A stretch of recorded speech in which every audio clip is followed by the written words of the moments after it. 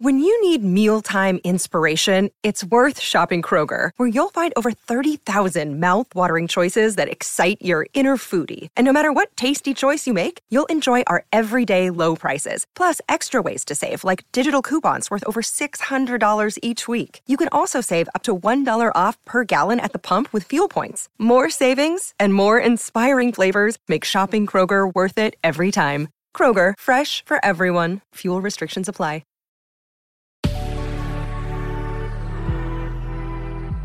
Good risings. I'm Elizabeth Earnshaw, and this is Hash It Out. If you've been following along this week, you'll know that I have been answering listener questions regarding the Four Horsemen: criticism, defensiveness, stonewalling, and contempt. Today's listener question is going to focus on stonewalling. Dear Liz, I used to stonewall a lot. I try to listen and ask questions more now, but now my partner is blocking me. Sincerely, Role Reversal.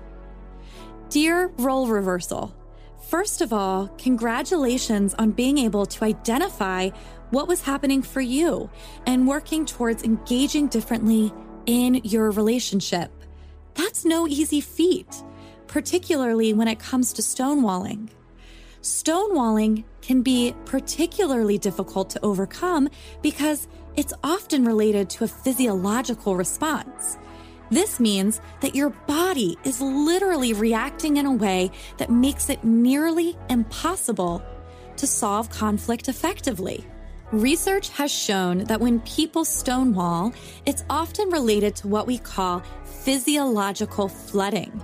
This means that the body is experiencing a rush of stress hormones that are shutting down access to your prefrontal cortex. Why does that matter when it comes to conflict?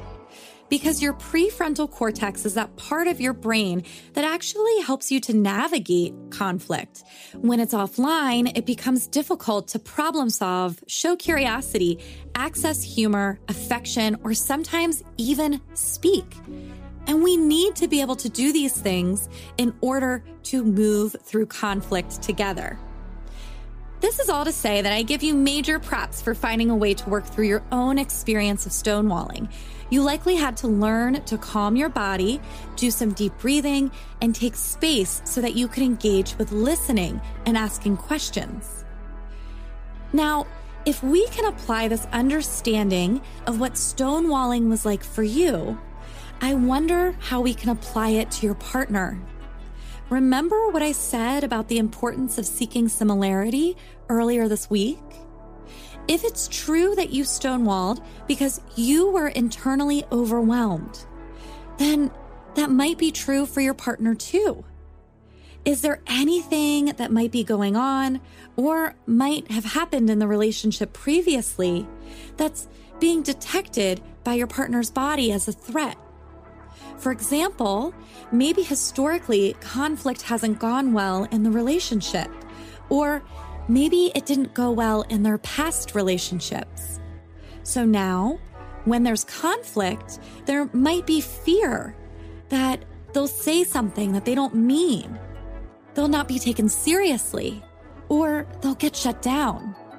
Okay, great. So now if you can see your partner having some similar experiences perhaps to you with being unable to maybe access their ability to engage in conflict, I wonder if you can also think what used to help you to feel safe to engage and to open up.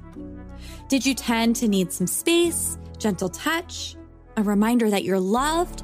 What was it that helped you to feel less flooded and more present to engage with the other person? When stress hormones are released into the bloodstream, it takes about 20 minutes for them to be dumped out of the blood. So taking breaks can really help. Using your understanding of what you needed then can help you connect with your partner about what they might need now. Lastly, overcoming stonewalling in a relationship usually means overcoming it in moments outside of the stonewalling experience. Because the other person is kind of offline when they're flooded. So trying to discuss how this can be different or what's not working, it just doesn't go anywhere in those moments. Try to find safe, calm moments outside of conflict to talk about what might happen during conflict so that you can plan ahead together. One of the most important plans is taking a break. Learning what that would look like together to take a break when one person or both people become flooded. Remember that break should be at least 20 minutes long to respond to those stress chemicals that are rushing through your body and making it nearly impossible to connect. You might say something like, "Hey, honey, whenever we talk about important things, I've noticed that the conversation tends to stop. And it seems like I'm being tuned out. Would you be open to sharing with me what's happening for you in those moments? And can we maybe plan ahead for what to do next time?"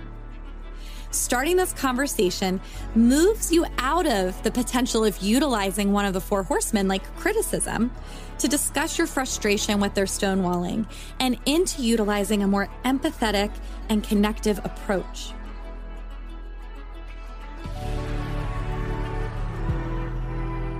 I'm Elizabeth, and you can find me at Liz Listens. Thanks for listening to Hash It Out. If you enjoyed this episode, be sure to check out the other Good Risings offerings available in our feed. Until then, love on your loved ones, and when that gets hard, tune in to learn how to hash it out. Good Risings is presented by Cavalry Audio.